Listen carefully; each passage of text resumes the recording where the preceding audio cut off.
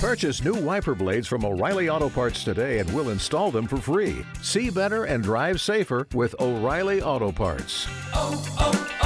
O'Reilly Auto Parts.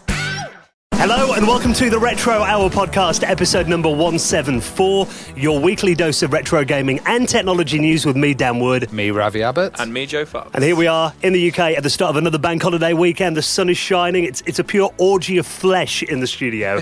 Joe came in with his legs out.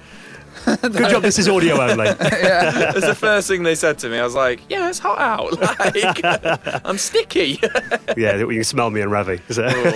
But we've had a manic couple of weeks. I mean, I've just got back from Poland the other day where I was out there in Warsaw for Pixel Heaven. And I've got to say, I mean, you know when you go like, you know, obviously the other side of the continent, and I'd never been to Poland before. Didn't really know what to expect. I knew the event was very highly rated. Everyone had talked about how amazing it was. But then I'm thinking, oh, you know, it's a long way away, different language and everything. I don't expect anyone out there to really know the podcast. Must have had about 30 people come over to me and go, oh, listen to the podcast every week, love it, which That's is like... awesome. Just showing off a little bit now, aren't you, Dan? It's not. Well, how do you even recognise me when I just speak on the podcast? That's another thing. So. This is true. It is weird when that happens, actually. It is amazing, though. So, I mean, it was a great event as well. So I was out there for 3 days. Did a panel with David Pleasance, you know, from Commodore, talking about his book. Then on the Saturday, I hosted a panel with Andrew and Rob Hewson, talking about Hewson Consultants. Great turnout and some really good machines there as well. One good thing about it is I did have a bit of time to actually play in a few of the machines. Ended up sitting down in front of an ESCOM PC and playing Prince of Persia for about 2 hours on a Saturday night. That was quite fun. That doesn't happen very often for you, actually, at these panels, doesn't. it? So... Never do. And I thought, I'm going to make an effort and sit down. And the weather was nice. We were sat outside for quite a long time. And then on the night, John Hare's band, the Sensible Band, he went on, you know, did a set doing all the songs from Cannon Fodder. Nice. And that was amazing. That was a great end to the weekend. So, yeah, it was a wonderful weekend. I mean, first time I've been to Poland, but yes, thank you for the warm reception. Everyone at Pixel Heaven, it was brilliant. Well, I got down to Southwest Amiga Group in Chipping Sodbury, which I actually thought was a made-up name. I didn't know that there was a place called Chipping Sodbury. But this was awesome. This was actually sponsored by Steve Jones. So he kind of paid for all the tables at the event. And he's a guy behind Checkmate Digital. We've had him on before. He's done these really good new Amiga cases. Yeah, and he had some final versions of the Amiga cases. And my God, I thought, you know, it might have a little 3D printed kind of feel, or it might feel these are like proper injection molded quality cases. It's beautiful. And it's amazing actually being at an Amiga show, which previously would have been 7 people in a room. Yeah. It was now 50. The place was overflowing, and there was new products there. There was new kind of games and stuff. It was crazy. You know, you mentioned then there's 50 people at the Southwest Amiga Group. Funnily enough, when I was over in Poland at Pixel Heaven, they had a big stack of old magazines, and I was going through them. There's a few English mags there. And there was an issue of Amiga Format from about 1998, and they did a show visit to SWAG, Southwest Amiga Group. They had 12 members then. Yeah. And that's 20 years ago. There you go. And they're all increasing all these member groups. So I also went to Howard's house afterwards, Dubious Engineering, and we got a bit drunk and watched Eurovision and worked on the Amiga laptop, which... Good time to have a soldering iron in your hand when you've had a few drinks, And we ended up getting it to power to the point that the screen powered off battery power, but we need like a new regulator thingy to get the batteries going, so that's going to keep going. Drunken engineering. It's got to be the best kind of engineering, apparently. I see a YouTube channel in that. Yeah. But, I mean, for people who might not be keeping up with this, you're building an Amiga laptop with Howard. Yeah. You've always wanted one. Just for fun, always wanted one, and he's a crazy battery man, so we're using all recycled materials he's ripped out, used laptop batteries, and at the moment it does resemble a bomb. But we're going to upload videos later. It's like a toaster on the side of it or something. Well, he was saying, you know, I could take it home on the train, and I was like, right, is this going to start smoking? I'm an Asian dude with a beard on a train with this box. Just sticking. Yeah. What's that? But yeah, I mean, it does look interesting. I'll be honest, you sent me a few pictures of your Amiga laptop. I probably wouldn't leave it plugged in the house unattended when I'm out, but... Yeah, eventually it's going to look slick and all nice, but at the moment it does look like a death trap, yeah. That's not the end of it. We've got more events coming up as well. We're off to Norway in about a month. Yeah, Retro Spillmessen, and then I'm off to Brazil for a while, so I might be doing a report on Tech Toy. Yeah. I'm going to be talking to some people because I'm off to Brazil twice this year, and they're the only real big Sega hardware group going, so that's going to be amazing. Well, Tech Toy, they are, I mean, people might not be familiar with them. They're a company who Sega officially license the Sega brands to them in South America, don't they? Yeah, and then they've made their own versions of games. So they've got like the Sega Master System Girl, which is a pink Sega Master System. That's why you're going, isn't it? That is why he's getting free. He's getting one for each one of us. and a wireless aerial, and then they have the Mega Drive 4. They've got stuff like Mortal Kombat for the NES. Yeah, not for the Master System. Master System even. Yeah. It's absolutely crazy. See, I mean, we are going. You're off to Japan as well. Yeah, I go to Japan next week to Tokyo. So you can do some game hunting when you're out there. I'm going for my 30th birthday, and the plan is on the day I turn 30, we are spending the entire day in Akihabara, I believe it's pronounced. I might have just butchered that, which is essentially the gaming central of Japan. And there's many, many, many, many retro gaming shops, retro game centres, etc. There's a Sega World as well, so really looking forward to that. I will be documenting it all as well. Yeah, your wife will have a big smile on her face that day. She's going to be loving it. We're going to Disneyland for 2 days before, so sweeten the deal a bit. Yeah. So really busy couple of months coming up. If you are coming to any of the events we're going to be doing, if you're going to be in Norway actually for Retro Spillmessen, that's going to be a great weekend. I'll put details of where you can get your tickets in our show notes at theretrohour.com. And we've got a brilliant show this week as well now because we've all been all over the place. The other afternoon, actually, I interviewed our guest this week on my own. He's a really interesting guy, William Anderson. Now, he runs a company called Awaken Games today, but in the past, he's worked for some incredible companies. Virgin Games, that's really where he made his name. He's very interesting because he's really into like RTS games, and in this interview we talk about how he loved Ultima, and Richard Garriott was kind of one of his inspirations. But it turned out that his main thing he's known for is platform games. Yeah, and when he was working for these companies, it was some of the best platformer games that were out. Like you were saying, he's got Aladdin, Cool Spot. Yeah. And Abe's Oddysee, which I didn't know either. I knew about Aladdin and Cool Spot, but I didn't know about Abe's Lion Oddysee. King as well. You started to work on, I think, that's kind of when he... And Abe's Oddysee was really late for kind of a platformer, but it was really developed in a different way, wasn't it? Well, his era as well, because it was obviously the PlayStation kind of 3D era. Yeah. I remember, Clockwork Knight kind of came out around that time with that kind of look as well. What I loved about Abe's Oddysee is that he was a complete departure from the cutesy kind of fluffy platforms we had before. He was a slimy blob who farted, essentially, wasn't he? And he was like, as a teenager, that was like, wow, that's the best thing in the world. I remember getting the PlayStation demo with Abe's Oddysee on it, the original demo which came with the PlayStation, playing that, and my brother just being like, why are you playing that? And I was like, because he farts, look at him. It does not get better than this. Yeah. And Cool Spot as well. That was a real commercial one as well, wasn't it? Because that was Cool Spot was the 7-Up. Like little dot on the logo. Yeah. And if you think about like commercial games, Amiga had like Super Frog with Lucasade. That was really cheap. But then they also had, there was a Quavers one, wasn't there? Yeah, Pushover. Chubba Chumps. Yeah, Zool, yeah. Actually, right around that era, there was a lot of kind of big companies. Even in this interview, he worked on Global Gladiators. McDonald's were involved in that. Junk food and gaming just went hand in hand in the late 80s and early 90s by the sounds of it. To be fair, that's still a winning combination. Yeah, exactly. But apparently caused Dominic Diamond to leave Channel 4. But you're right, Dexter Fletcher came on because there was the whole McDonald's controversy over... I heard that, right. And we always get people tweeting us going, why don't you get Dominic Diamond on to talk about Games Master? We did an episode with Dave Perry years ago. Dominic doesn't talk about Games Master anymore. We've asked him about 10 times. But the thing is, there's this rumour that he left Games Master in Series 3, I think, wasn't it? Because McDonald's sponsored the show and he was against it. But he came back in Series 4 and it was still sponsored by McDonald's. Yeah. So I'm not sure I'd buy that. Unless bizarre. The waved the check in front of him or something. I don't know. But there we go. If we ever get him on, we'll ask him. We changed the nuggets for you, mate. It's 100% chicken now. Free milkshakes. Yeah. Everyone likes Mackie D's milkshakes. So we'll be talking about, actually, one of the things I chatted to him about, whether he liked having these kind of, big companies sponsoring the games and whether that kind of felt like selling out a bit. So we'll talk about that in just a bit with this week's special guest, William Anderson, coming up on the Retro Hour podcast in around 20 minutes from now. Now, we're going to update you on what's been happening in the world of retro, because every week on this show we look through all the news stories and keep you up to date, save you Googling around and tweeting. I do get a lot of people, getting in touch saying that it's like, we like you giving the news because I haven't got time to read all the websites and everything in the week. So that's one thing we do, as well as a guest. But we couldn't do this podcast every week without your support. Now, obviously, this is completely optional. Think of it as a little tip jar, but we do have a little section on our website at theretrohour.com. If you'd like to put a couple of quid, a few euros, a couple of dollars into the pot, it all 100% goes back into the running of the show, helps us pay for the costs as well, and it is really appreciated. And for making a donation of any amount, you will find your place in the very prestigious, drumroll please, Joe. That's quite a good one, isn't it? He's in a band, what do you expect? The Retro Hour Hall of Fame. Just like this week, Gareth McKee, John Monterano, Mark Simpson, and Andrew Nixon, who all made donations into the running of the show. And if you'd like to do the same, we accept it via PayPal on our website at theretrohour.com. Now, just before we get into the news, another big supporter of this show, and they have been for a few months now, we really appreciate their support, is The Economist. Now, The Economist is the smart guide to the forces impacting your world. And, you know, obviously, from the title, you'd expect them to cover stuff like economics and finance, but it covers so much more in there as well, including politics, business, science, technology, video games as well, which is one of the reasons that we love them, because they have a different angle on gaming stories and all the kind of stuff you read everywhere else.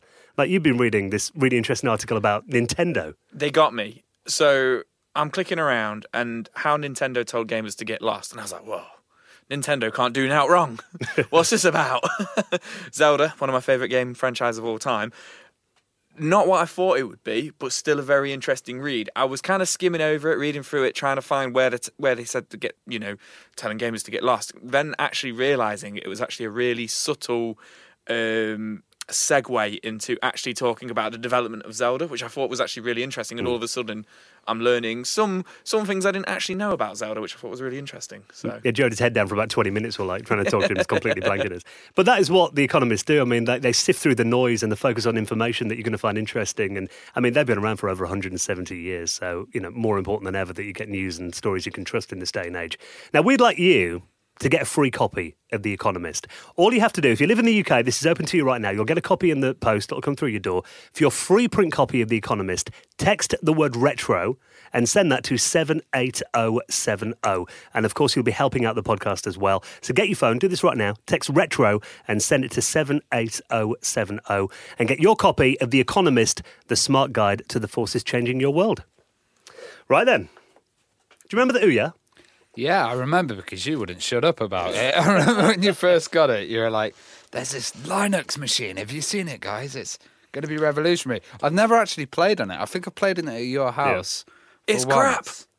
Yeah. But it was Android-based, wasn't it? And it was a bit underpowered for what it really needed to do. Yeah, I think it was a Tegra 3 chipset. It was essentially, I mean, looking back on it, I think it was like 2013 this came out. And at the time, it was one of the biggest crowdfunders in history. Yeah. You know, it raised a fortune. I think it was like 8 million or something it raised. I'm sure most people remember what it was, but it was a very small little console that you could hold in the palm of your hand. Yep. It was really an Android tablet without the screen.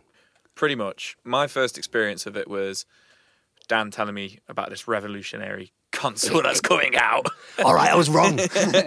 And he'd backed it, and I was like, wicked, awesome. And then I came over, played it in 2013. So I think it went up for backing in 2012, came out 2013.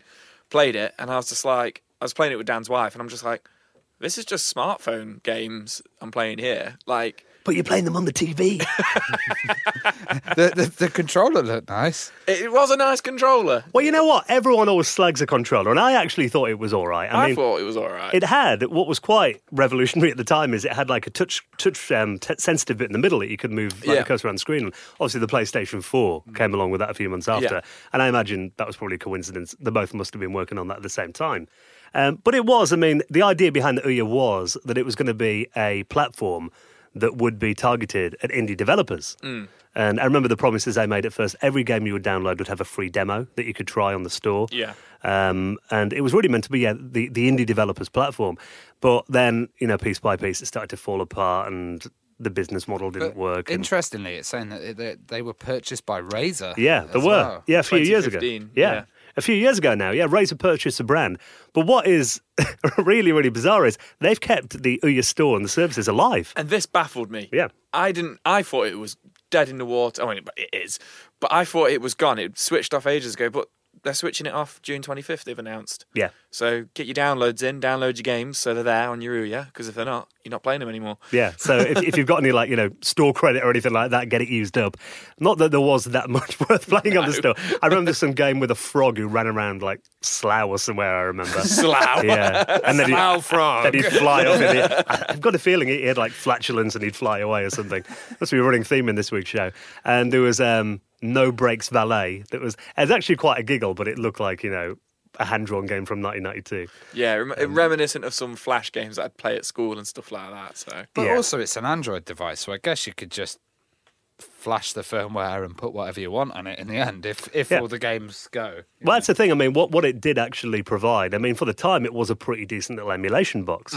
And on the store, there is stuff like, MAME. I mean, there are outdated versions now, but I mean, I'm sure there are ways to route it and sideload applications onto it and things. But I mean, you are essentially working with 2012 spec hardware. But I mean, for retro games, I mean, it could run stuff like Super Nintendo, Mega Drive emulators, and 16-bit kind of What about arcades. Entertainment stuff like Kodi? Did it do that, or did it play videos? And Yeah, there's a version of Kodi for it. That's So it said it is just, you can put Android on there. So, if you've got one lying around, it actually does make a pretty nice little emulation box for 80s and early 90s kind of games. Struggle a bit with PlayStation and N64 stuff it can't do, but rest in peace there, Ouya. So. Might be a collector's item in the future. Who knows? bless them. Now, let's totally unrelated, but let's talk about the new Atari VCS console. Another paperweight. Well, this, obviously we've talked about this on the show before. This ended up on Indiegogo a couple of years ago, and it was successfully backed, and people have kind of been waiting for it for a while, but obviously they were very vague about the details of what this system could do. Is this the one that was the Atari box and then changed later on into the Atari VCS? Okay. This is the one where they said they were at E3 a few years ago, didn't they? And it was actually turned out to be a hotel room. Yeah, and also a lot of the games that have been announced, they're kind of classic Atari ones, aren't they? So there's not been anything massively revolutionary or for anything to really justify having a new console. Well, they're saying unlike the Coleco The one. Intellivision. Coleco was the other one that failed. That one never came out. But I think because people did get burned by the Coleco Chameleon, and that was obviously the big kind of scam in the world of retro gaming in recent years, people are a bit dubious now, I think, about companies that are not completely transparent. But they've actually showed off what looks like some new hardware for the Atari VCS. And not only have they got kind of a recreation of the iconic one-button Atari joystick, but also they've been showing off these pictures of a, what looks like a modern controller, essentially. Essentially like an Atari Pro controller. That's what it reminds me But of. looking at that, how similar is that to an Xbox One controller? It literally looks like they've got the mould of an Xbox One controller, like a Mad Catz version of it or something, made it. I'm sure the button placement is exactly the same as well. The buttons are the same. It's got just- the burger, the three lines. It's just, yeah. it's just But they've just that got the stick. the analog stick just doesn't look nice, and then they've got the big red button where the D-pad usually is, and then obviously they've got the D-pad slower But down. it's a circular D-pad, which is strange. Yeah, it because looks it's reminiscent of like a Mega Drive controller or something. or a cheap third-party one. Yeah. But I do like the Atari single joystick. The thing that they've got there on the detail is the orange circle around the edge. That was exactly how they used to have them on the old ones. Because that was the first. Yeah. first thing you played, So my brother used to have an Atari 2600, and when I was a little kid, just a toddler, I remember stealing his joystick and just chewing the end of the. And the Atari one would be the nicest tasting one. Have he washed his hands before he played it? Were you teething with it then? Yeah. Atari joystick. Well, there you go. If the console But then- fails, you could all sell them to Mothercare or something. Years later, I found it and then plugged it into my Amiga, and I was like, "What system is this from?" I remember it, and then looked at the bottom Atari. Oh yeah, Yeah, because it was just a 9-pin. Saw all the teeth marks around it. they were pretty rugged, to be honest. Yeah. Well, they're now saying that the Atari VCS hardware is almost ready for final production. And, they've been the thing about it is their communication's actually improved a bit recently. They've got a Medium account where they're doing some blogging on. And obviously those that pre-order through Indiegogo were hoping that this is all going to happen and everything. Looking through the comments on this article on Engadget, everyone's like, oh, vaporware. But it looks like they're actually trying to do their bit now to communicate better than they had in the past. And they are promising this is going to be out before the end of 2019. Yeah. So in the next 6 months, the Indiegogo backers should start to receive them. If they don't, then obviously we'll talk about it as and when. But I think they had some problems at the start, and obviously they did it wrong. But I think because the retro gaming community has been burnt so badly, especially with stuff like the Vega and all that kind of stuff in recent years, it's kind of like people are very People sceptical. are just too scared. Like you said, people have been ripped off. Yeah. Money's tight. And I think that American Atari market as well, when I went over there, Jesus, they love Atari. Yeah. Like, Atari is absolutely everywhere. So for people to be into that and back that in America, especially, I think, if it does come out and it has decent stuff, it might. If it does, it might be all right. Ever the skeptic, Ravi. God, someone said the other day, I was listening to episode 60, where Ravi was going on about how the Switch is going to be a total failure. And I was just like, oh no.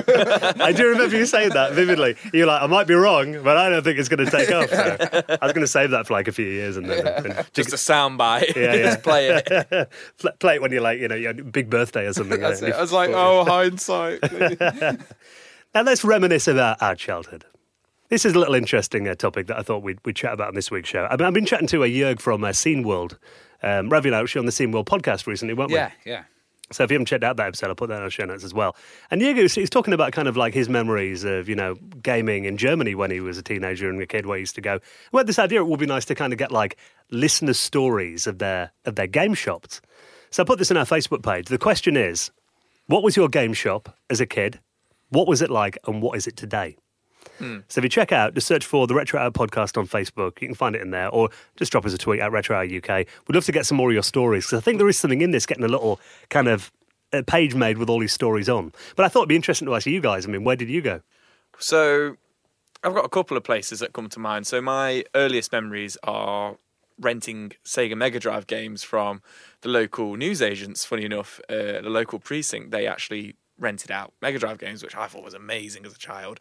And then we moved to renting from Blockbuster. And as we moved to the PlayStation 1, it became slightly illegal. And what we used to do is we used to rent PlayStation 1 games, take them to my cousins, copy them for us, and then take them back the next day and have a brand new PlayStation game for 99 pence. So that's really like my earliest memories. I can't really remember, other than the big chains like Argos and Toys R Us, any kind of smaller independent game shops until I was a little bit older, kind of like the late 90s. We had a place in Nottingham called Another World, which is now Forbidden Planet, if I think I'm right about that, which at the time still sold like NES and Sega and, a lot of the older stuff like Spectrum and stuff like that, especially when like PS2 was big. How cheap were the games then for like NES and stuff? Like £1. Yeah. Like nothing. Do you know what I mean? Up. I know. If I could go back in time. But now, really, we've not really got anything in Nottingham, unfortunately. Well, I used to go to Electronics Boutique. That was the big one, and Amiga games there would probably be £30 to £40 boxed, or even up to 60 sometimes. So about what they are now. Yeah. I think everyone's like, gaming has got more expensive. It hasn't really. Yeah. It's just back to its original. But then I remember going to a very dodgy red light district area in Nottingham. And typical Ravi. Looking, I was young. I was naive, looking for Amiga games. And I was walking past the shop. And my pants just fell off. I saw loads of kind of Amigas and stuff. And then I went inside, and it was called Tech Exchange, and this was the piracy heaven. Right. This guy would have even PlayStation games on his Amiga, and he'd just burn them off on the spot, offer chip PlayStations. Lad. People would come in and try and sell PC games to him. He'd say, "Get out."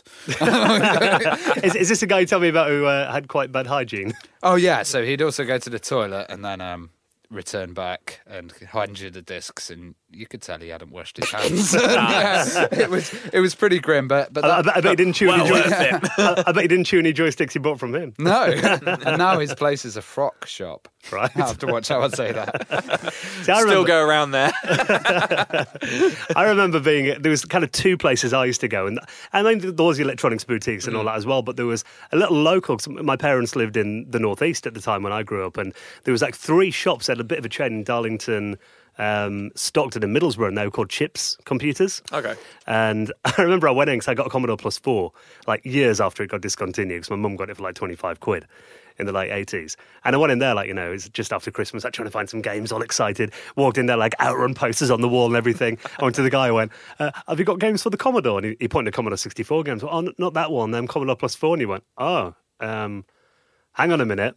Then he went out the back, chatted to another guy, came out with this key, walked to where all the games were, went down on his hands and knees, undid this panel at the bottom of the games, pulled out this dusty crate, give it a blow. Raiders of the Lost Ark. It was exactly like that. And he went, I think some of these might be for the Plus 4. And I was like, oh, God, this is going to be a hard system to collect for. And I think I must have bought, he probably had about a crate of games. Over that, like a couple of years, I bought them all. Then one day I went in and he said, no, we haven't got any more. Just throw your computer in the bin.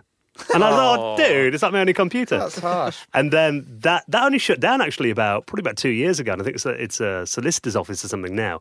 Then there's another one called Topsoft in Darlington I used to go to as well. And that was when I first saw the Amiga 1200. Before I'd read about it, I walked in, it was like this long Amiga 600. But it used to have everything like... CD TV, CD32s, Mega CD I saw for the first time in there. And the guys in that shop are really cool. Me and my dad would go in and like, the guy was really passionate. Yeah. And he'd be like, have you checked out this new thing? It's called the 32X. And we'd sit there, have a go on it and try this game. And I'd, Dad, can we have one? No! Had no money, obviously. But yeah. And now that is, it's actually a cocktail bar. And I went in on my brother's, he had an engagement party a couple of years ago and we sat there like in the same spot. I used to sit there playing like Bart Simpson versus Space Mutants, like having a cocktail, which is a little bit bizarre. That's a bit weird, isn't it? Yeah. So I've just remembered as well, Joe mentioned Another World, and we used to go upstairs in Another World and there'd be all the dodgy manga porn. Yeah, and then, top floor, you've got the manga porn, the BB guns and the VHS tapes. Yeah, and then you go there, but these guys would have like a Dreamcast or a really early system, a Saturn or something, set up on a proper PVM. High quality CRT display, and they'd be like, look at that, it's gorgeous. I remember going in. They knew what they were doing. I remember going in and they had House of the Dead 2 set up on the Dreamcast, and you could have a go on the CRT with the guns and stuff like that. But yeah, no, some fond memories in there. I think it was 4 floors, if I remember rightly. Yeah. Now it's an estate agent's now, I think. He only knew what happened in those walls back in the day. So it'd be good to get some of your stories as well. So the question is, where was your game shop when you were a kid? What was it like? And what is it today? So drop us a tweet at Retro Hour UK, or you can email show@theretrohour.com, or just a comment on the thread on our Facebook page, and I'll shove those links in our show notes as well. Good to get some stories, actually, I think. Yeah, we'll read them out next week as well. Yeah, absolutely. Now, we love computer music. We love messing around and using different products and stuff and seeing what sounds you can get out of these old systems. One thing I looked for a couple of years ago was the Spectrum. Now, do you remember the Spectrum? This was a little drum machine made by Cheetah, who were the joystick manufacturer for the ZX Spectrum. I would have actually bought a ZX Spectrum just so I could play around with the Spectrum because it was that cool, I thought. Yeah, this is a little cool device, and we've interviewed a lot of people that have mentioned the Spectrum as kind of the help of their development of making mods and becoming a composer.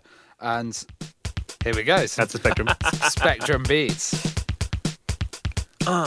Yeah, it's got that kind of old school style. Very 80s, yeah. Yeah, and it's built into the new ZX Spectrum Next, which is pretty awesome. But one thing is, you couldn't change the samples. So a guy called Piano Matt is very kind of happy because he's been able to change the original drum samples to new ones. And the way that he did this was he kind of determined what the format of the original samples were in. So he had to kind of reverse engineer it. And apparently it's stored in an 8-bit format at approximately 20 kilohertz. Right. And then he figured that out, so he was able to load the replacement ROMs into the RAM of the emulator and then access these new kind of drum machines. So I guess you could have samples of anything. Congas, tabla, you could have like some really awesome Spectrum stuff. So hopefully this hack might be involved with the Spectrum Next as well. And I can't wait to see what's going to happen with the audio on the Spectrum, because that new Spectrum Next has 3 chips in it, basically. So it's going to be absolutely nuts. Well, Joe, you want a fresh new sound for the band? Well, this all just went over my head. I was just like looking at Ravi the whole time, just like, wow. I can see, I think there is, because, this whole kind of grimy kind of like industrial sounds coming quite back in. I think you should incorporate a Spectrum into your just there in the background in the next EP or something. We had that desk drum you did before. I mean, you could probably sample that. But it's a new piece of equipment. So, I mean, it is cool when people figure out stuff like this, and especially reverse engineering this old hardware and making it do stuff it was never designed to do. Yeah, it says, he's been able to generate his own tape, complete with the proper headers and labels for each drum sound as well. So if you want to read more about that, it's on Hackaday, which is one of our favourite websites, and I'll put that and everything else we talked about this week in our show notes at theretrohour.com. Now, just before we get into this week's special guest, William Anderson, have you ever wanted a Game Boy Watch? No. Who doesn't? Ravi. I wanted one of the TV ones at school that the guys used to use to annoy the teacher. Right. She'd always press pause and then Oh, the walk from infrared it. ones. Yeah, and then Yeah. they press play again I on the remember video them. player. I remember them. That was an annoying device. Teachers must have hated that. across Very the line. reminiscent of like a Home Alone gadget. Or Bart Simpson would have had one. Yeah, or something like that. Yeah. I do remember seeing those actually in the window of like Dixon's or something and thinking, like, I think they're about £40. It was obviously way up my price for Orange as a kid. I remember thinking how cool that would be. Especially when made to watch those boring documentaries and stuff Yeah. at school. You thought, teacher goes, that's fast forward it from your wrist. Yeah, that'd be awesome. Well, this Game Boy Watch that is currently just gone live for pre-orders doesn't do all that much, in all honesty. But it is officially an endorsed Nintendo product. And it really is a miniature Game Boy Color that, ironically, doesn't have a colour display, that you put on your wrist and it looks a bit like a Game Boy and tells the time. So I read it, I saw the article, and I thought, this is going to be an actual Game Boy Color on your wrist. It's going to be some sort of, Android, whatever kind of thing. And I clicked on it, and it looks like when you buy a packet of sweets, and it's like in a plastic cell phone. I was like, To be honest, saying this is an official Nintendo product, it does look like it's been 3D printed. Yeah, and that's it right. doesn't look. It looks cheap. Yeah. To be honest. And- How much is it? They said. Well, it's currently going. It's got pre-order. £24.99. There you go. Expected to ship next month. You know what? It will sell just because of fashion at the moment, but... Because retro's in. I reckon there'll be retro's in, loads yeah. of Chinese knockoffs of these, though. Oh, Won't gotcha. they? They'll be pumping them out. Yeah. You could probably, like you said, you could 3D print your own and just get a cheap little digital clock and put it in there. You've sure. got Yeah. an iWatch, haven't you? Are Yeah. you able to run anything on there, like emulators? Yeah. Or No, the Apple. gaming? As far as I know, the Apple Watch hasn't been hacked. So They haven't jailbroken no, it. as far as I know. Okay. I mean, I don't really keep up with the jailbreaking scene all that much, but I haven't seen anyone doing anything like that with Because it. that would be the good handheld Game Boy, wouldn't it? Exactly, that's what I thought. OLED That's what I was screen, yeah. expecting, but no, here we are. Well, do you want to hear the with features of this Game Boy Watch? It tells the time. It does, no, not just that. Time, date, and alarm. Oh. Yeah, with the Game Boy buttons, a plastic strap, and officially licensed by Nintendo. So there you go. That's the future. Looking at it though, I can't imagine that got the Nintendo seal of quality. No. If I'm honest, I haven't seen that anywhere on it. But like you said, there will be people that buy that. I mean, Yeah. just because it's something a bit naff, I guess, in it. So if you're doing to get your own though, it is kind of cute, I must say. We'll put that in our show notes and everything else we talked about this week at theretrohour.com. Right, we'll have a wonderful bank holiday weekend if you are listening in the UK. If you want to come along and check out, Ravi and I are going to be in Norway at the end of next month at Retro Spill Messen. I will put a little link to get your tickets as well in our show notes alongside everything else that we talked about this week. And now let's get the story of classic games like Global Gladiators, Abe's Oddysee, The Jungle Book, Aladdin, with this week's special guest, William Anderson. You're listening to the Retro Hour podcast, and it is time to welcome this week's very special guest. It is our pleasure to welcome to the show the amazing William Anderson. Thank you so much for joining us. Happy to be here. Now, let's just start your story right at the beginning. We always like to get a little bit of background on our guests and kind of find out, your early credentials in the world of computers and video games. And do you remember when you first saw a video game or got to play one? That would have been Pong when I was really young in Florida. I saw a Pong machine in arcade I went to. Or actually, it was a pizza place. It wasn't quite an arcade yet. Wow, so that was very early on in the days of arcades. Yeah. Actually, it didn't really dawn on me as much then as when I got a little older and the arcade machines started getting more advanced and more colorful and more sounds and stuff like that. And then, of course, I started getting into the early game systems like the Atari 2600 and kind of went up from there. And what titles do you remember from that then that you were fond of? Oh God! now you tested my memory. I think it was, if I remember right, Adventure. Yeah. And then of course went to the Nintendo, and then the Super Nintendo, and Sega Genesis, and on and on. Well, how did your story start in developing and designing games then? What made you want to actually create them? Well, I grew up in my hometown is Big Bear Lake, California, and we used to go to the arcades to play games, but of course it got kind of expensive doing that every week. And my brother had bought an Atari 800 computer to play games at home, so it was cheaper for us.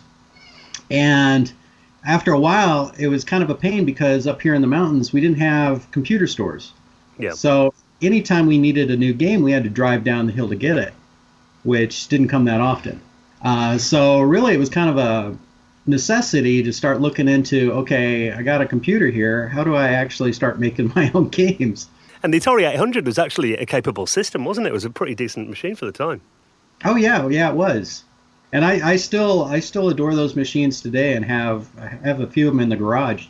So around that time, how did you first get into the industry professionally? Well, I was doing shareware games on the Atari for quite a few years, but I really wasn't making a living at it. So I kind of had to take a step into my sub-career as an auto mechanic to kind of pay for my game systems and games and continued learning. And during that time, it was late 80s, and I was working on an RPG game design called The Wizard's Eye. And I knew Virgin from the magazines, the gaming magazines I was following at the time. And I didn't have time to program it or do the art for it, but I had time to write up the documentation, do the level designs and stuff like that on paper. Mm-hmm. And then just for chance, I piled everything together and mailed it off to Irvine, to Virgin Games. And I said, here's what I got for doing this strategy game. I'd like to come program it and create it for you. And about 2 months later, I get a phone call saying, we'd like you to come down and talk to us about working for us. Must have been amazing when you got that call then. Yeah, I was quite surprised because I'd been turned down by a bunch of people up to that point. And actually, it was Richard Garrett at Sierra Online, or not Sierra Online, but Origin Systems, who had convinced me to stick to it, because I was getting kind of discouraged at the time that I was putting in all this effort to break into gaming and it still wasn't working. And I sent Richard Garrett some of my games, and he'd said, it may take a while, but just stick to it. And about 3 or 4 months later, I sent my design off to Virgin, and everything kind of went from there. Well, those games you were making, strategy RPG games, I imagine they were a lot complex and a lot more time intensive to create than, games like platformers, for example. Well, exactly. And that kind of brought up the funny conversation when I got to Virgin Games. Is when I came there to interview, I thought, I was going to talk to him about doing the Wizard's Eye for him that I'd sent him. And when I got into the director's office, I saw my design Bible sitting on the floor, and I was like, well, that might not be a good sign. And he goes, well, what do you feel about designing a platform game, an action platform game? And I looked at him and I said, well, I've played them, but I've never designed one before. And he reached down on the floor and brought up my design Bible, and he says, anybody that put this much effort into a design can easily design a platform game. Yeah, platform would be a breeze after what you've worked on. Yeah. You did mention Richard Garriott as well. Were you playing games like Ultima and stuff like that? Oh, yeah. Yeah, because I was a big fan of strategy games, still am. I like the Command and Conquer style games and stuff like that.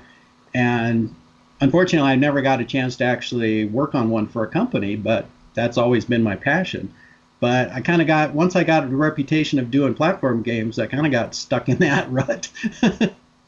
Well, what was the first game you worked on at Virgin when you got there? Well, actually, it was Cool Spot. When I got hired to work on Cool Spot, but the license was tied up between 7-Up and the marketing company who came up with the Cool Spot character. But they couldn't make up their mind what they wanted to get done, so they kept kind of spinning their wheels. And Martin Albert, who was the CEO of Virgin at the time, he was getting frustrated with it, and he basically pulled the plug. He said, we're not going to do a game for 7-Up because they can't make up their mind what they want. And my whole team got shifted over to doing Global Gladiators. And so Global Gladiators actually ended up being the first game published out of there that I worked on. Also at Virgin, you did level design for the Double Dragon game on the handheld, the Game Gear as well, didn't you? Yeah, I did a couple of the combat rooms for it.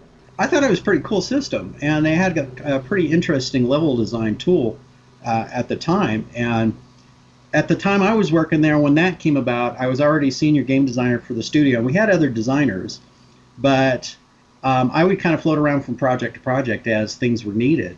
And they just wanted a little bit of diversity in some of the combat rooms for that game they were working on. So they asked if I'd step in and do a couple level designs. The thing about those systems I remember is, I mean, the Atari Lynx as well was another one around that time that I was impressed by. But I remember you couldn't play them for very long before your battery ran out, though. You'd end up just plugging them into the wall, which kind of defeats the object, I guess. Yeah. And the other thing about that system, too, was all of my level designs were 3 screens wide because there really wasn't memory for anything more than that. Yeah, it was essentially a portable master system, wasn't it, really, the Game Gear? Oh, yeah. And if you've seen some of the level designs I did for, like, Aladdin and Cool Spot and other games, I mean, they were massive. My level designs for those, on paper, literally filled up the wall of the studio. Well, with Global Gladiators and then Cool Spot as well, I mean, obviously you had these big companies behind them with Global Gladiators, McDonald's, obviously, and Cool Spot was, the mascot for 7-Up, like you mentioned. What do you think of the idea of these, like, big corporations backing these projects? It's kind of a mixed blessing because when I was working for Virgin, we had earned such a good reputation with licensors that they stood out of our way when it came time to doing games. They knew we knew how to make hit games, so they weren't going to mess with us. They just said, this is our license, this is when we need it done, and we had a reputation of making sure it happened in the time scale that they needed. And so we didn't really have a problem. Only later when I started working for smaller studios that it became a problem and it's really why I started my own game company, Awaken Games, because I got tired of busting my butt to make a great game design, at least what I thought was a great game design, and it was just completely trashed by the licensor because they really didn't care. They just wanted something on the shelf. Yeah, I guess back then they probably weren't too clued up on video games. Did they kind of look at it as just like, another brand, like it could be a toy on a shelf or something like that? Was that as far as their understanding went? Yeah, in some ways it was kind of like a publicity stunt or just something else to get money for. But the funny thing is we were told by 7-Up that we made Cool Spot more recognizable to the public than their commercials ever did. Yeah. He was a cool character, though. He lived up to his name. Oh, yeah. And it was the first game that we'd actually worked on at Virgin Games that we employed Disney-style animation, where we were actually bringing in people who were traditionally Disney kind of trained to do the animations for our games. Yeah, 'cause I had that game on the Commodore Amiga, actually, when it came out, and I do remember being really impressed at that kind of, almost like a flat three-dimensional look, if that makes sense, but you had those textures and stunning backgrounds as well, and yeah, the animation was very, very fluid on it too. I mean, was that a lot to cram into, like, cartridge space and hardware limitations? Oh, yeah, and actually, during the development of Cool Spot, and then onto Jungle Book, and then Aladdin, we had a special programmer dedicated to making a tool that would take our sprites and optimize them into the smallest possible memory footprint. And you even had parallax background scrolling in there as well, and yeah. Stuff like the bubbles floating over the background, I remember too. I mean, was there any kind of tricks that you had to employ to get these effects in the game? Oh, yeah. And we also discovered it was kind of a video glitch with the Sega Genesis that was only being exploited by Sega at the time for doing kind of artificial glass, because the Sega doesn't have a transparency like that. But the way the Genesis works is if you space white lines 1 pixel apart from each other, you can get a glass effect. But what we discovered at Virgin is if you put 2 different colors together with that same effect, you could get a color bleed, which would give you more colors on the Sega Genesis than technically you were supposed to have. That's why the games coming out of Virgin actually look more colorful than what other developers were producing at the time. And if you actually look at the sprite sheets for like Jungle Book, Cool Spot, Aladdin, you'll see there's actually these bands of lines in the artwork that look kind of weird, but if you take into consideration that bleeding effect that the Genesis does, it explains why we're getting more colors than we should be getting. And it really did help with that kind of, the authentic animation look. It made them look like, there could be cartoons on TV. Exactly. Well, we actually, for Aladdin, we actually did start off with Disney animations, and Mike Deeks, our lead animator, actually flew to Florida to work with the animation team who worked on Aladdin to produce the animations we needed for the game. and then we had to reduce them down. But unfortunately, at the time, the technology for shrinking things down wasn't the best, so a lot of quality was kind of lost. So our art team at Virgin had to take each of the sprites and clean them up a lot to get them into the game and get them back looking the way they should. Well, as well as a visual look, I mean, the sound effects and the music was also really high quality as well. I remember, playing Cool Spot. I remember there's so much in that game. What was kind of the approach to that then? Was that, again, to try and make these like cartoons almost? Well, anytime we dealt with the Disney products, we wanted to follow as close to what the original movie was as possible. So really that was their starting point, is what was the movie, and then kind of making the sounds from there. And the ending of Cool Spot was a bit of a unique one. I remember you had to take a picture of the screen and then send it in to get like a grand prize. I mean, did anyone ever win that prize, do you know? I don't really know. But I just remember that when we finished up, 7-Up was so happy. They sent us like phones and action figures and T-shirts and coffee mugs. And well, I remember playing the old Activision games, and to get your badge, because they had patches they would give you for high scores, and we had to take pictures of the screen with our high score and send them in to get our patches. Well, when you're making a game like this, it's got these high, quality animations and sound effects and everything. Was it important to implement a design Bible, and was the process of storyboarding and designing quite complex? Most of the design documents that we did at Virgin Games were mainly for licensor approval. Like they produced the design Bible for Aladdin, and then I was asked to do one big level design. And then that was submitted to Disney for licensing approval. And once they looked at that, everything was kind of a go from them. And then we would use the Bible as far as knowing, what level was here, there, and so on in transitions. But the design Bibles we had were nothing compared to some of the design Bibles I've done since. Well, around that time in the early 90s, I mean, that was really, one of the golden age for platform games, really. And around that time, I mean, there was a lot of innovation and good design that we saw, and everyone was aiming for, like, the next big thing. I mean, can you kind of remember any other platformers that you were looking at around that time that you thought really pushed new ideas? Well, I was looking at Blackthorn from Interplay, and that was one I liked. And then, of course, Heart of the Alien was one of my favorites.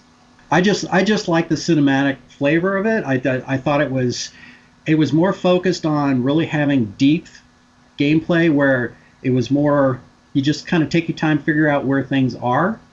And it was really learning from those games that I approached the design for Abe's Oddysee. Yeah, except we're very atmospheric as well. I remember, the prequel to that, it was called Another World over here. I think it was Out of This World. In American Flashback as well, I remember being very cinematic. Yeah, Flashback was another one, yeah. And then there was, of course, Heart of Darkness, which I got a copy of the demo disc at E3 for that game, and I had it on my desk almost religiously when I was designing Abe's Oddysee, because I thought that was going to be my main competition hitting the market, but that project kept getting delayed, and then Abe's Oddysee actually came out before it. Well, at what point did you meet Dave Perry and start working with him? Dave Perry came over for Global Gladiators, and that was his first project over there at Virgin. I mean, I learned so much from him because he had been in the industry a lot longer than I had, so he was more keen on, how to approach projects, and how to kind of organize your time and stuff like that. So he was kind of my mentor in the technical side of things. And we got along great, because he'd come to my office and he'd go, I got this wacky idea, like for Cool Spot. He comes to my office and he goes, Cool Spot rolls around, but I have it in my mind that there's a level where he rolls and he can break out of the roll, but if he stops, he'll go back into a roll. And I have no idea what the level is going to be or how it's going to be, but there's your mechanic. Give me a level design. See, I think even that, I mean, the fact that Cool Spot was literally just a little dot on a can of, soft drink, it was bringing that to life and giving him a personality and everything. That's it must have been quite a challenge, I guess. Oh yeah, but we had a really, really great art group, and they could make anything shine. Well, then obviously, I mean, we talked briefly a moment ago about these big Disney licenses, Jungle Book as well. I mean, that was huge. Obviously, one of Disney's biggest ever movies. Did they kind of have their own requests, and did everything have to be like meticulously checked by Disney? And how much involvement did they have, like day to day, on the game? Again, it wasn't much at all. But the weird thing about Jungle Book was when we finished up Cool Spot, we went on to doing Jungle Book. And I did like 4 or 5 level designs on that, and we were working on mechanics. And of course, that was another David Perry led project. And just after we got about that far along is when we got the contract to do Aladdin.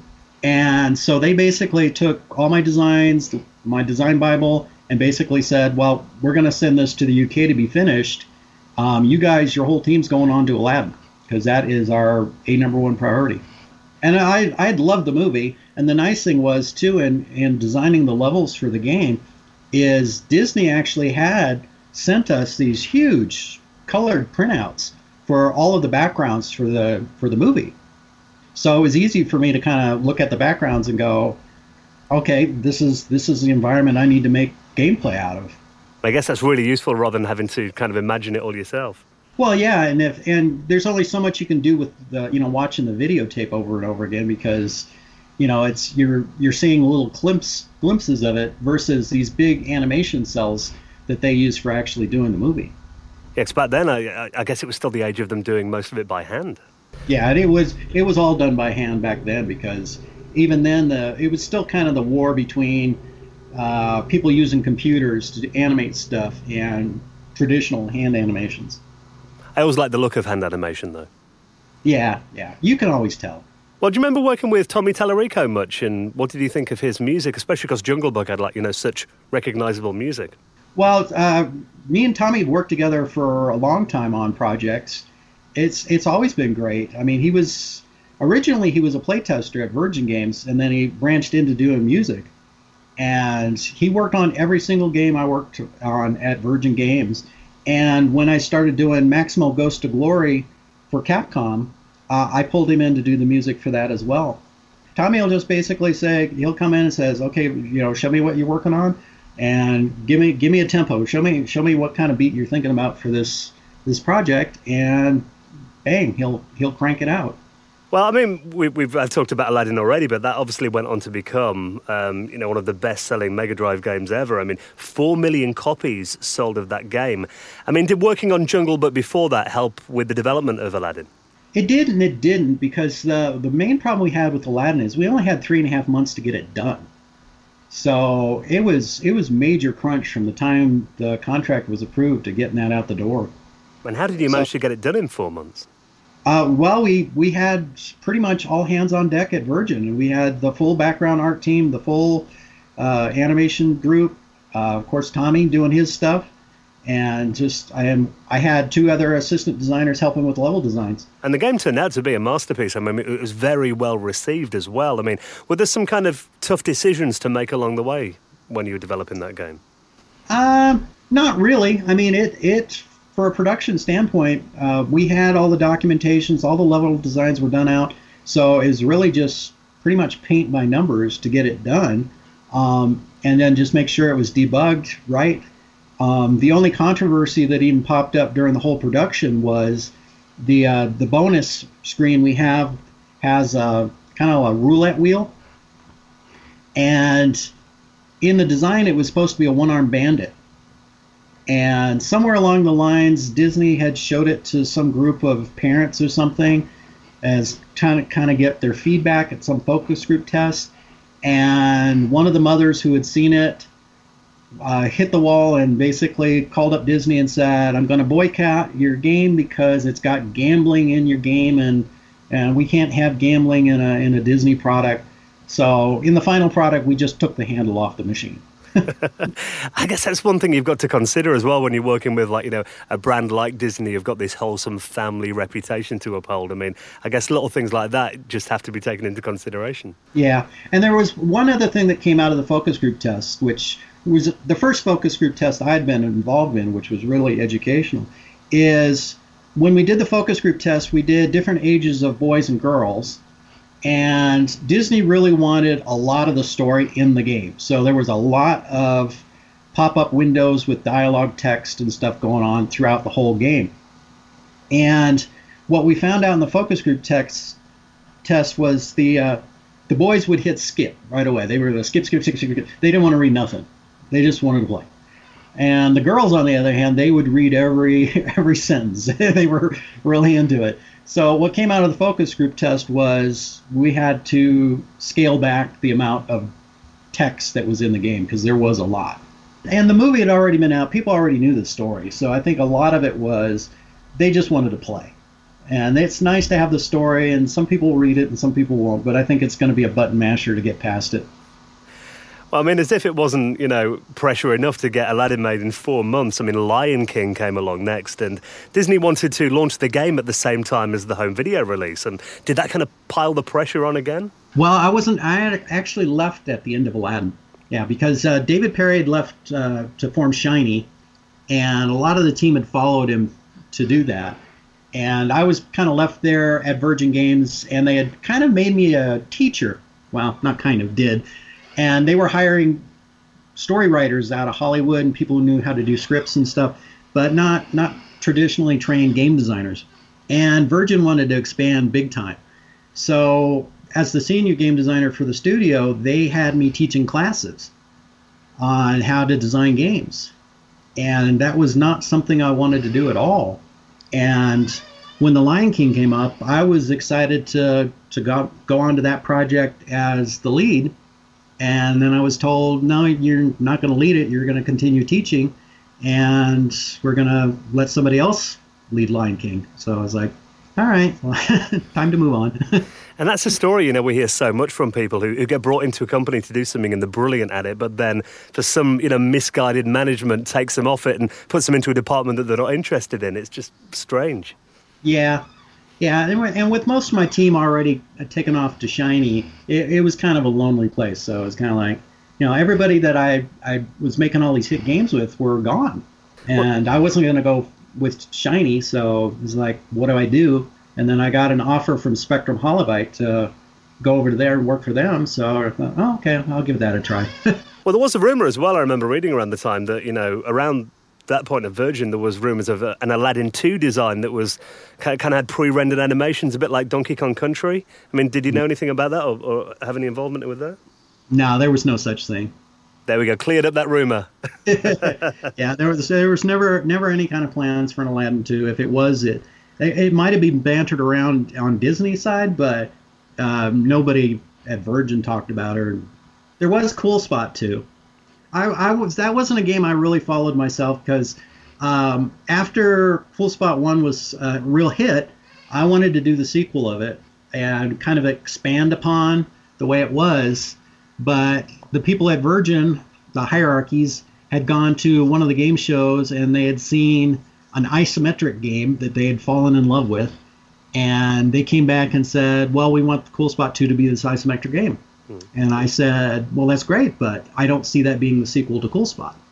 If you want to do an isometric game with Cool Spot and call it something else, that's fine. But I still think we should strike while the iron's hot and do another sequel to the platformer.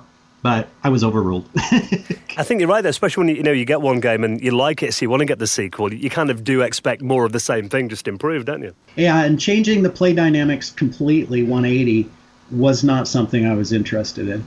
Around that time, there was a lot of changes in terms of game design, particularly when 3D, started to come in. And then moving to the PlayStation platform, do you remember the first time you saw the PlayStation and what you thought of it?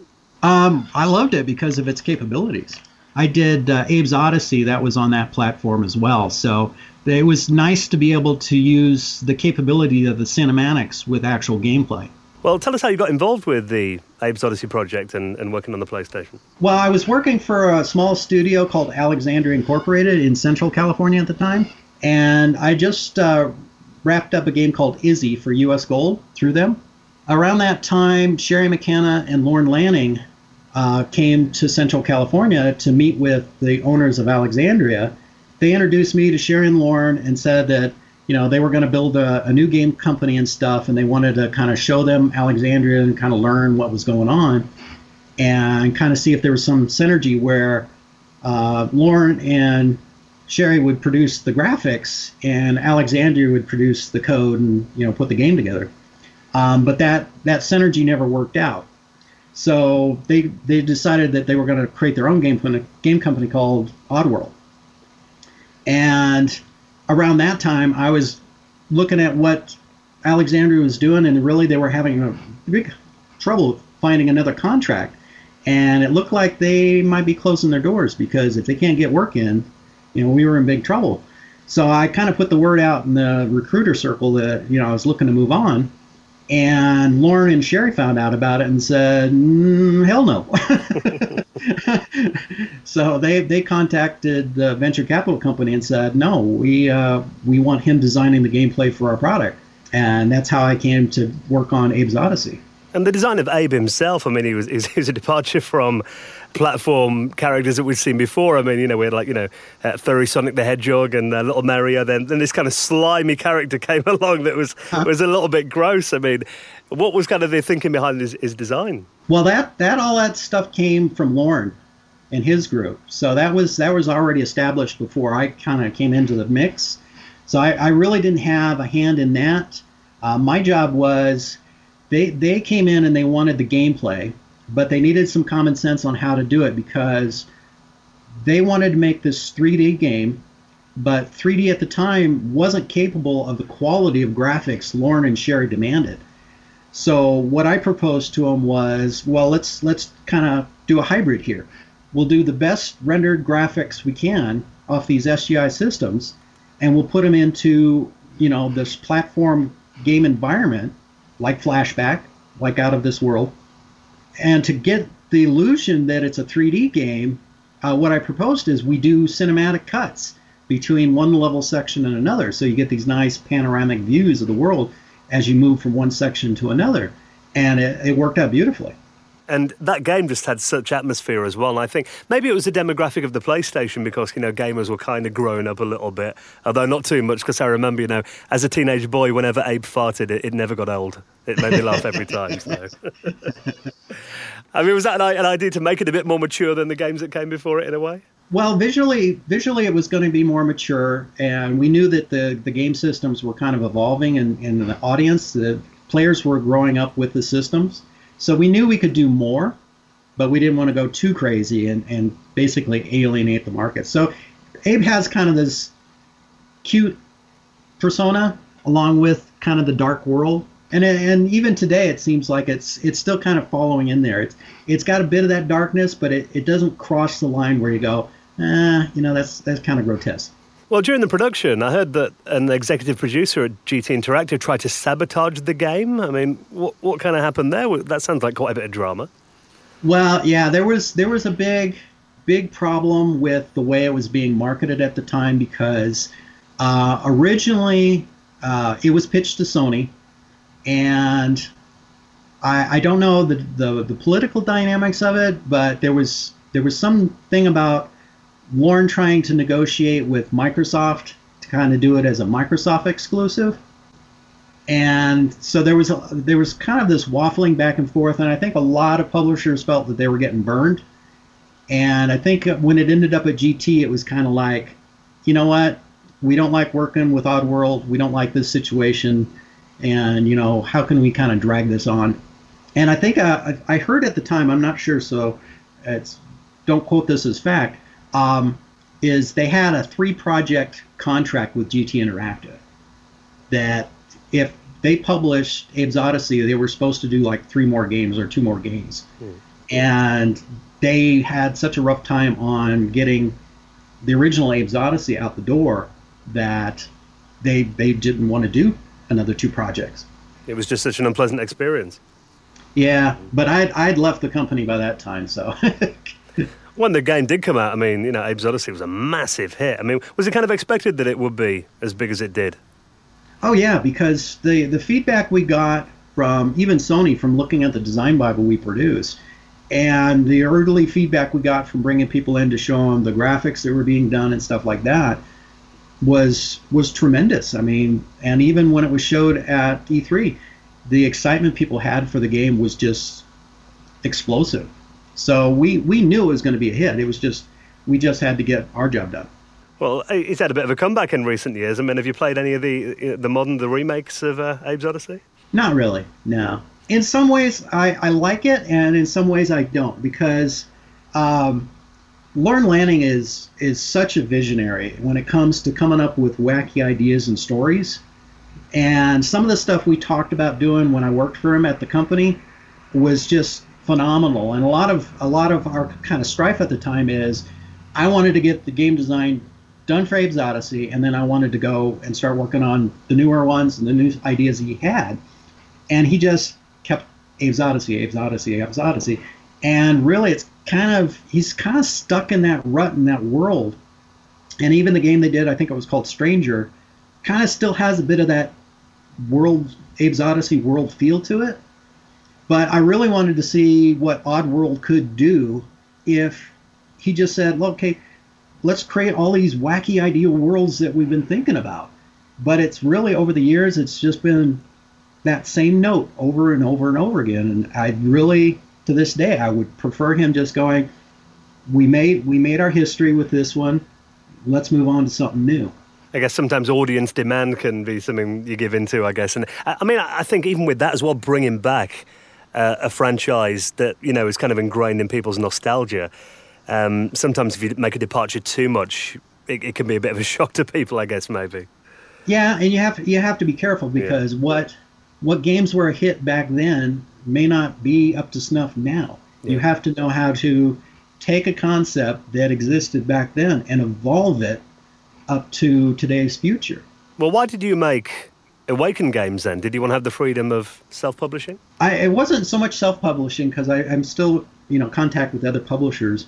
And Awaken Games contracts game design services to other studios. Right. So companies will come to me with an idea, and I will produce the game design documents and the designs and stuff for them. And I have a few of my own games that I'm working on.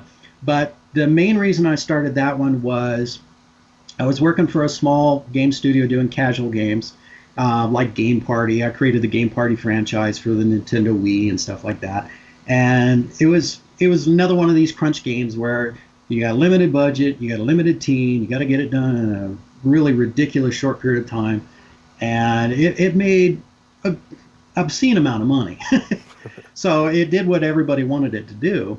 But as things kind of evolved and we started getting into licenses again, and like I did the game Hotel for Dogs, and I created a tremendous design for that project as well. But then the producer came in and just gutted the hell out of the design to the point where it was just unplayable. And it got to the point where I was just so discouraged having my designs trashed that I thought, you know what, I'm just going to create my own design studio. If somebody wants a design for the product, I'll do it, and just leave it at that. That way I can kind of go, if it's a great idea, I'll work on it. If I don't think it's a great idea, I'll be honest with you. I'll tell you that, you need to work on it more, and then I can just kind of pick and choose. I mean, looking at your site, I mean, you also do consulting on game design and helping projects develop as well, which must be quite a rewarding experience. Oh, yeah. And the other interesting thing is I get companies who will contact me about that really have nothing to do with games. It's just interactivity on their websites. And they'll go, well, you design video games. Take a look at our website. How can we make it more engaging to people visiting? Right. And I'll do contracts like that with people too. Any projects that we might know that you've worked on recently then that you've enjoyed? For the past few years, I've been working on kind of boning up my programming skills because I'm moving more from just doing designs to doing full productions. So I've got a big RTS game I'm working on called Alien Harvest, and that's probably going to be the most massive project I've done to date. And that's more of a kind of a Command and Conquer style, but it's also a vast universe game as well. But it's one of those ones that I'm trying to get all the details down and all the documentation down, so when I hit the ground running, everything's laid out. I don't have to guess how this thing works with this and that, and because you see a lot of these RTS games that people are doing Kickstarter campaigns for and stuff like that, and they're getting millions of dollars for stuff, but they really don't have a plan outside of just some nice fancy images of what they want to create. And then people scratch their heads wondering why the game never got done. And it sounds like with this project as well, I mean, doing an RTS game, you're kind of going back to your roots, I guess, aren't you? Well, that was the idea. Is get back to my passion. Because I've got a few casual games on my website that you can go and see, a few puzzle games and stuff like that. Those were mainly done as kind of learning exercises as I kind of tinker around with art and learning how to program more. Because my programming background back with the Ataris was in 6502 assembly language, and so it was really, really hardcore programming back then. Banging the metal. Yeah, and nowadays, we've got tools. We've got Unity, we've got Unreal, and we could have only dreamed of tools like that when I was growing up. Yeah, I mean, games are a lot bigger now as well, though, doesn't it? A lot more in them. Oh yeah. Well, in retrospect, the games are getting simpler, but the market's gotten huger. Yeah. Because there's so many casual games. I forget what somebody was telling me, how many games were published on Steam per day or something like that, and it was some obscene number. Yeah, I think it's kind of cool because it's turned everybody into a gamer. It's like, even people say, I'm not into video games, and like you see them playing Candy Crush or something on the phone, you're like, well, you're playing a game there. Well, yeah, and the nice thing, I mean, the benefit, it has its pros and cons. The pros are we're seeing ideas come to video gaming that never would have seen the light of day before these tools came out, because they would have just been too difficult for people to afford the tools, to get the art together, to do all of this stuff. But now, kids, 12-year-old, 9-year-old, they can actually make their own games from their own imagination, and we can see it. The flip side of that is it has really starved the game industry market of money. Because when Apple started putting games out at 99 cents, it's like, well, how can small developers compete with that? Because we can never sell enough games to pay a staff.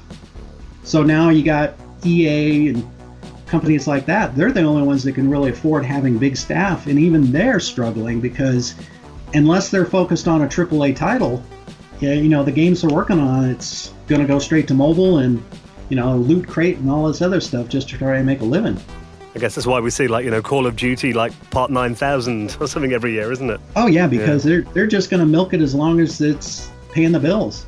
Well, William, it's been wonderful getting your stories, and it's great that you've still got this passion for games as well.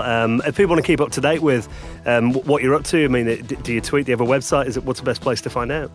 Yeah, you can find me at awakengames.com. Excellent. Well, I'll put that in our show notes as well. People want to check that out. Thank you so much for being our guest this week. It's been a pleasure talking to you. Yeah, great talking to you too.